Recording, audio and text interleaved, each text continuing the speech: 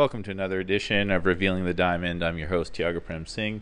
This episode is called Your Teacher Doesn't Always Know Best.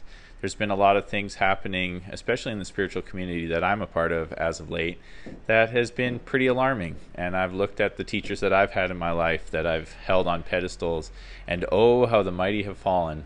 And so we dig into that a little bit. And it's just a reminder for each of us to remember that the wisdom that we are seeking in spiritual pursuit is everywhere, and it's within us. It is not only in a select few.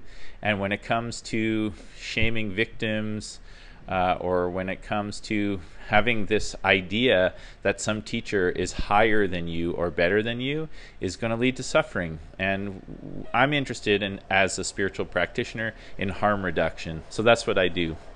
Does that make sense? I hope so.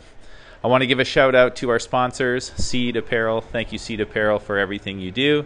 You can check them out. They make these incredible hemp pants. They're at theseedstore.ca online to get yourself a pair, or check them out on Instagram at IamSeed. I just saw recently, I've been waiting for this moment, but I just saw recently that they're going to start making overalls. So, woohoo! Can't wait to get my hands on a pair of Seed overalls. They're organic, they're made from hemp, they're sustainably grown, and they're super dope. Also want to give a shout out to Minds Dye, who does a lot of the dyes you've seen on the head wraps that I wear, on the hoodies that I wear. She does all custom jobs, beautiful hand dyes, and thank you so much, Minds Dye, for supporting the show. You can check them out on Etsy or check them out on Instagram at the Minds Dye and get yourself some super fresh dyed whatever you want, whatever you feel called to get. So there you have it. I'm excited about sharing this episode. You can also catch the video of the episode on YouTube. Just head to youtube.com/Tiago Prem Singh. If you want to get more involved in the community, please sign up for Dharmic Devotion for as little as $13 a month. You can be a part of weekly classes and also tune into our Union of Sound program, which is an hour-long program where we talk about the music that has inspired us, and we'll have special guests on there, and it's pretty awesome. So if you want to get involved, just head on over to tiagoprem.com, and you can go to /classes, or just go to tiagoprem.com, go to classes. You can check it out. It's also community funded, so if you go to content on the Tiago Prem website, there you can do the class that is funded by the community. It's available to everyone, and new episodes come out on Saturday. I know it's a lot to think about, but thank you so much for being here. If you love the program, please share it with your friends, rate it, review it. But the most effective way is to let people know that you love this podcast. And I think that's it for today. So let's kick it off right here on Revealing the Diamond with Your Teacher Doesn't Always Know Best. Such a blessing to be here. I'm really looking forward to sharing some of the reasoning before we get into the class. And some of you may have noticed, who follow me on social media, I made some comments about poison in the Kool-Aid, and some comments about be very mindful about who you're trusting during this time. And I don't want to go into that place of pointing fingers. However, I do want to be clear that the work that we're doing, this work of awareness, the reason for the work of awareness is so that we can see when things aren't in alignment, and we can remove ourselves from those situations. And one of the great blessings that I've experienced with this whole COVID thing, and there is a blessing in every challenge and a challenge in every blessing. And one of the blessings I've had is it allowed me to step back from the expectations of myself, the expectations of my spiritual community, the expectations of the world, whoever it is, any form of expectation and obligation, and allowed me to reevaluate what are my values and where do I stand. And it was hard at first because I was so accustomed to moving to a certain rhythm and being in a certain whirlwind, behaving as a certain personality. But with the pause, it allowed me to really reevaluate who am I, and how do I want to carry myself in this world? And as many of you know, there's been stuff that has come up around one of our teachers, Yogi Bhajan, and as to questions as to some of his behavior that has been quietly talked about amongst community in Kundalini Yoga, but not openly in the public. And one of the great challenges that has come out about this is that there are some individuals who have chosen to say that the people, the victims, the survivors, the people who were brave enough to step forward and say this is what happened, there are people who are very popular teachers out there saying that it's a setup and it's not true. And there's a problem with that. As you probably are hearing this going, yeah, there's a problem with that. What if somebody who you really loved and cared about came to you and said, I was hurt by someone, and that someone is someone you hold in very high esteem? And what if you said to them, oh, that's an attack on this person that I hold in high regard? That is icky. There's no other way to put it. It's vile behavior. If my daughter came to me and said that one of my teachers, who I hold in very high regard, had harmed her, I would never, no matter what, say, well, you know what? You're probably making this up. Never, ever, ever, ever. And the fact that that's happening as a cash grab, as a way to gain followers, power, money, I'm not down. That's a no for me. And also how it's being masked as the way that some of the organizations we're connected to are saying, we need to update the language. We need to even change the relationship with, there are people stepping forward, some of my beloved Punjabi brothers and sisters, Punjabi Sikh brothers and sisters, questioning the relationship to Kundalini Yoga and Sikhi, and whether it's being presented in a way that is beneficial and healing.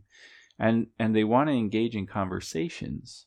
And these same individuals who are silencing victims and survivors are also silencing our beloved Punjabi brother and sisters, our beloved Sikh brothers and sisters, who want to come to a healing place and stop with the harmful behavior. And I, for one, am totally committed to having those conversations. And I think we all need to be committed to having those conversations because, in my experience with the spiritual communities that are really meaningful to me and the ones that I practice, not everything that I'm not perfect. I don't know the answers, but I know that those communities, whether it's a Rasta community or the yoga community or the Sikh community or the environmental activist community or, being a parent during this time or whatever it might be, making online content, everybody within those communities, I believe, is looking to bring about change for the elevation and benefit of all. They're benevolent practices. And when somebody comes and says, I've been harmed by the way that you're practicing, we need to have a conversation about this, silencing them, blocking them to make yourself look good and to gain followers, that's a no. We can't have that. And we need to come together and do something about it. And so this is a call to action in one sense of the practice, but it's also developing the awareness so that we can see, governments and politicians are taking advantage of us and there are systems of falseness, systems of racism, systems that have been horrible and unjust to the indigenous people on this land where we live. We need to do something about those systems. We've been lied to, and some of us have benefited from that, and some of us have really suffered, and our families have really suffered. So we need to start doing that healing work. And I know y'all know this, but I'm just kind of making my own declaration and saying, let's come together and make that declaration together. We've been lied to by corporations. We've been lied to about what is medicine, what are drugs. We've been told that plants are not valuable and they're not there to heal you. And we know these big corporations and pharmaceutical companies are telling us what's medicine, and that's a major issue. We've been there are still people in prison for cannabis use, where when I was a kid, we were all about legalized cannabis. And now here we are, they've legalized cannabis and they're there to turn a profit as fast as they can. But people, especially in the United States, are still serving jail sentences. And many of them are our beautiful black brothers and sisters who have been put in jail because of a system that is false. And then you do it in the name of a healing herb. That's a problem. Even food and diet. We've been told, you got to drink milk, or we've been told that you've got to eat flesh. Well, I'm looking at people in my life who've been 40, 50 years vegan, eating a plant-based diet, who are very, very, very healthy, healthier than most people I know that age. So we've been told some stories that aren't true. And if you're a meat eater, even around industrial agriculture and farming, the way we gather our food, we've been told lies about that. And most of these things you're aware of, otherwise we wouldn't be in this group together practicing. But I want you to also be aware of that there are people who are telling you stories about what's happening with spirituality and yoga and practice, who are manipulating you too. And this is a major issue, And it was hard for me when I found out about Yogi Bhajan. I didn't know what to do. I still don't know what to do. I thought, do I change my name? Do I stop? Do I just teach different practices? And the reality is that after 20 years of practice and a lot of pain and suffering, I've gathered a lot of information, and I want to share how I healed, and I want to do it together on a level playing field, not by lifting up somebody higher than the rest of us. And the fact that we allowed that to go on for so long, that leads to suffering. You can't give somebody that kind of power over you. That's not right. And now there are individuals within our spiritual family who are continuing to uphold some of that falseness and systems of hierarchy on the backs of victims of abuse, on the backs of our Sikh brothers and sisters whose families have carried these mantras and sounds that are in Kundalini Yoga for generations and have faced deep oppression and violence, and we're not able to sit down and have a conversation, some of us. We got to do something about this. And I know we got a lot of work, my friends. I know we got a lot of work. So we're going to do the practice. We're going to use sound to keep us awake, alert as to what's going on, so that we can see the wolves in sheep's clothing. We can see the ones who are telling us lies. And I'm not perfect.